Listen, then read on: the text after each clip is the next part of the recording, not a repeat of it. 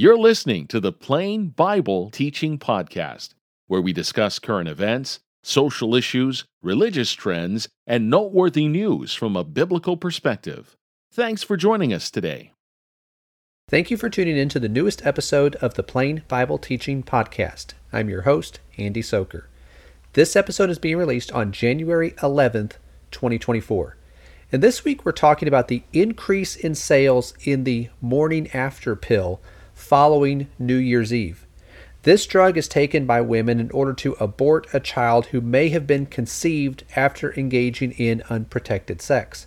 For many people in the world, this type of thing is completely normal. Yet there are several problems with this from a biblical perspective. We're going to talk about that in our episode today.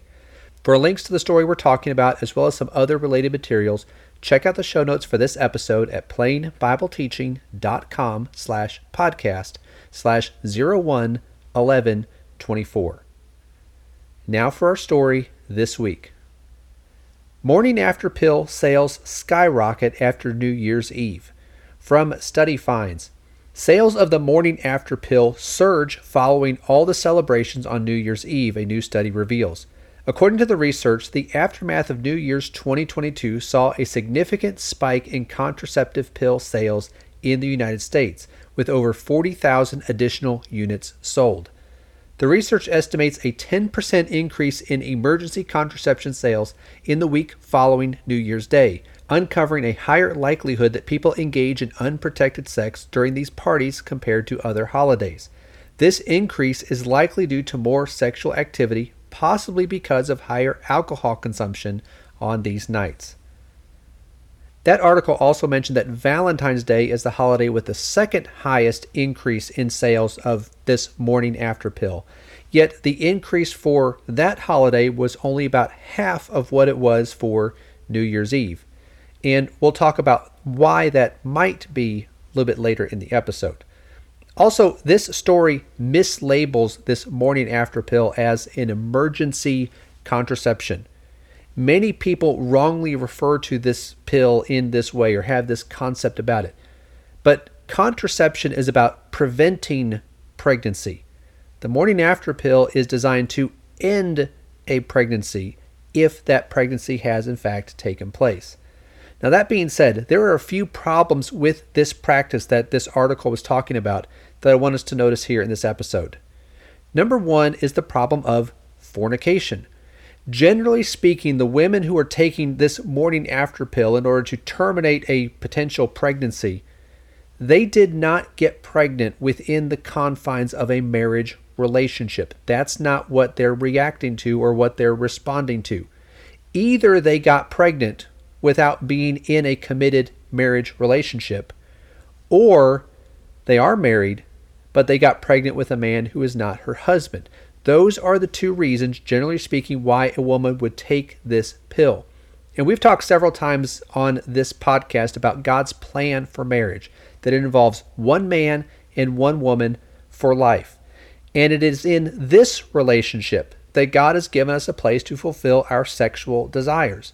Hebrews 13 and verse 4 says, "Marriage is to be held in honor among all, and the marriage bed is to be undefiled. For fornicators and adulterers, God will judge." Now, the world thinks about this as being old-fashioned or impractical or unrealistic. And sexual relations then outside of marriage, for the world, that's completely normal. The Bible calls it fornication, but for the world, that is completely normal way of life. Yet the Hebrew writer said that God will judge those who engage in this type of behavior. Notice what Paul told the brethren in Corinth when he wrote to them in his first epistle. "Or do you not know that the unrighteous will not inherit the kingdom of God? Do not be deceived, neither fornicators, nor idolaters, nor adulterers, nor effeminate, nor homosexuals, nor thieves, nor the covetous, nor drunkards, nor revilers, nor swindlers will inherit the kingdom of God.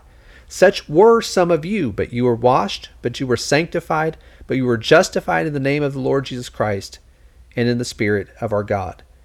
In that list, Paul said that fornicators and adulterers will not inherit the Lord's kingdom. So if we want to be part of the Lord's kingdom, We need to give those things up. As Paul told those brethren, such were some of you. You gave those things up. We cannot continue to engage in those type of behaviors. Number 2 is the issue of alcohol. The article mentioned that higher alcohol consumption likely contributed to the increase in unplanned pregnancies, resulting in more people obtaining this morning after pill. Now, I don't have statistics in front of me, but it is clear, I believe, for everyone that a lot of people, we could probably say most people, tend to drink more on New Year's Eve than on an average day of the year.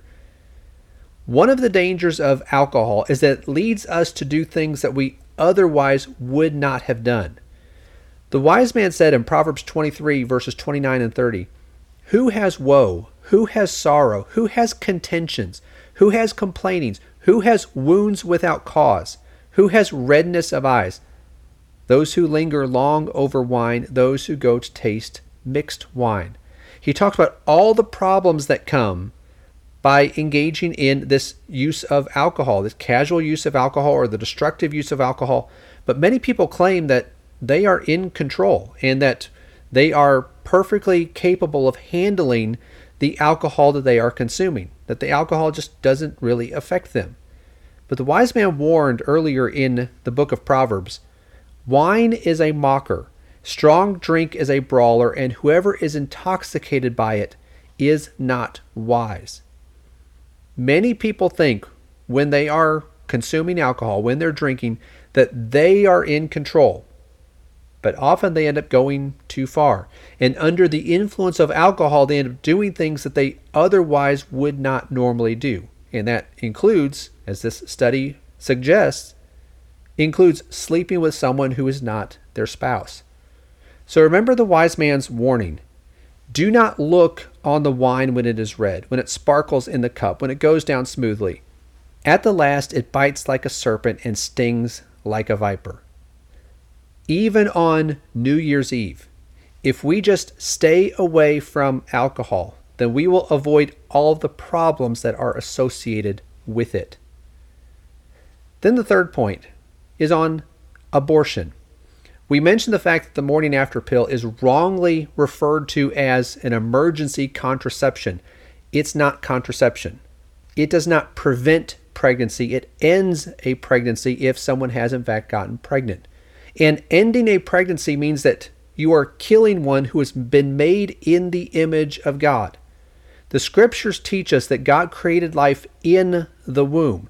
The psalmist said, "For you formed my inward parts. You wove me in my mother's womb. I will give thanks to you, for I am fearfully and wonderfully made. Wonderful are your works, and my soul knows it very well. My frame was not hidden from you when I was made in secret and skillfully wrought in the depths of the earth.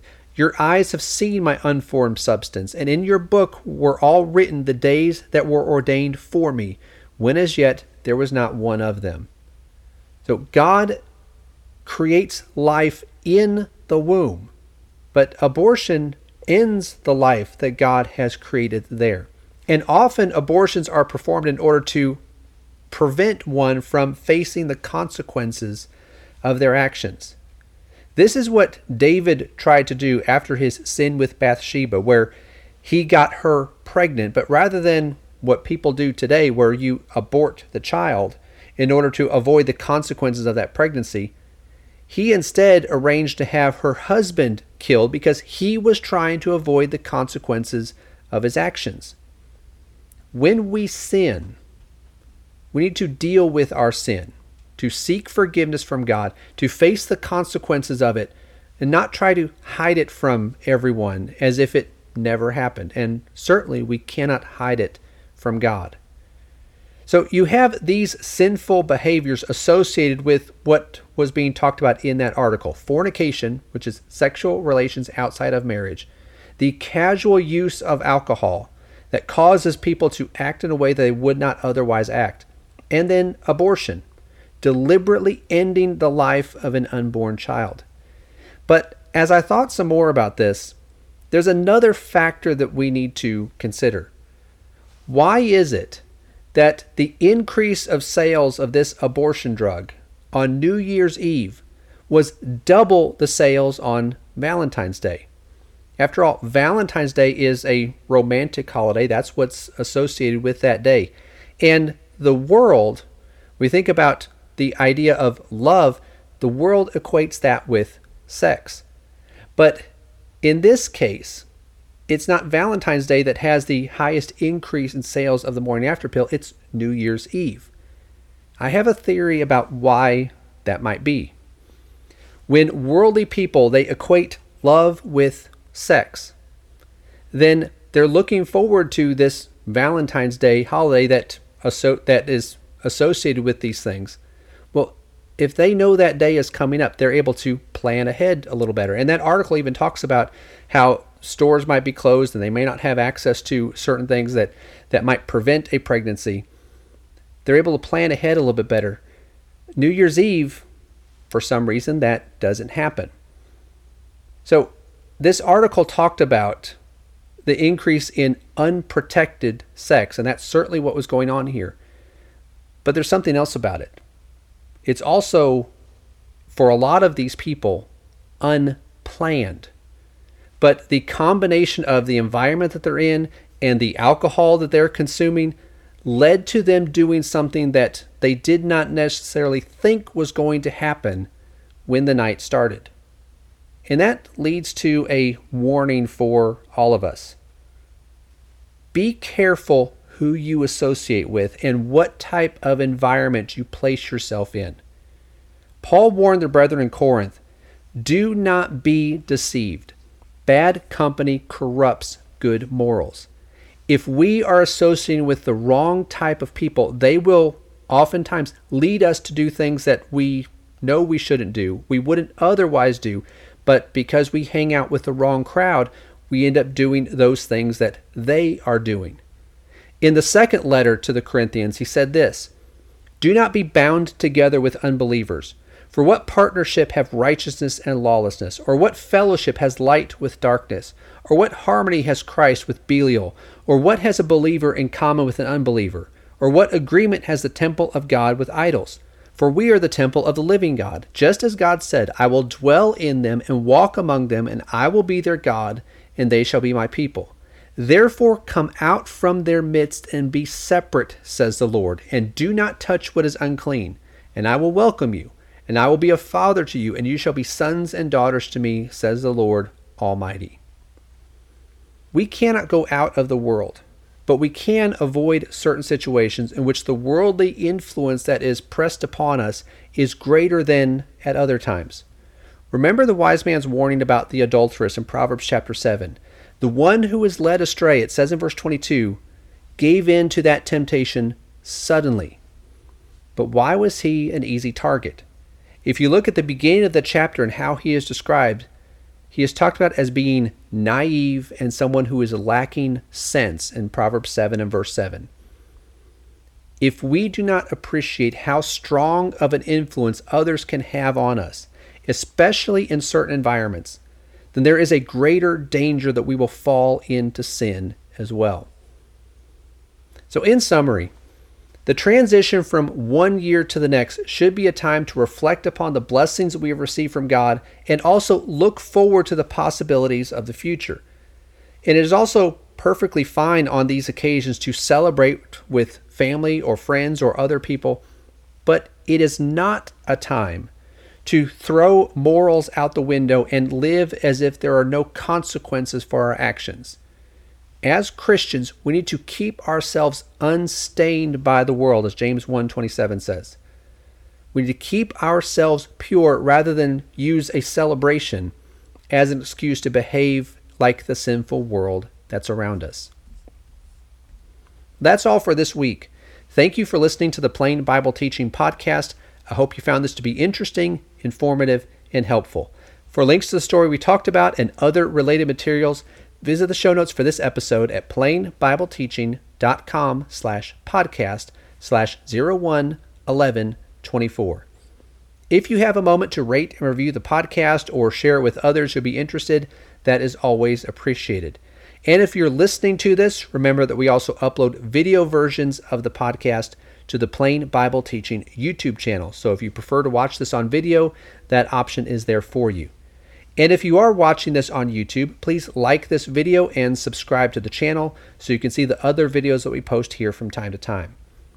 And if you see a news story or have some topic that you think would make for a good discussion, send that to me at andy@plainbibleteaching.com. Thanks again for listening, and I hope to talk to you again next week.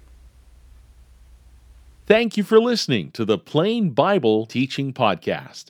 If you enjoyed this episode, please share it with others. Also, be sure to sign up for the Plain Bible Teaching Weekly Newsletter. This free newsletter will be delivered to your inbox each Friday with articles, podcasts, videos, sermon outlines, and more. Visit plainbibleteaching.com to subscribe today.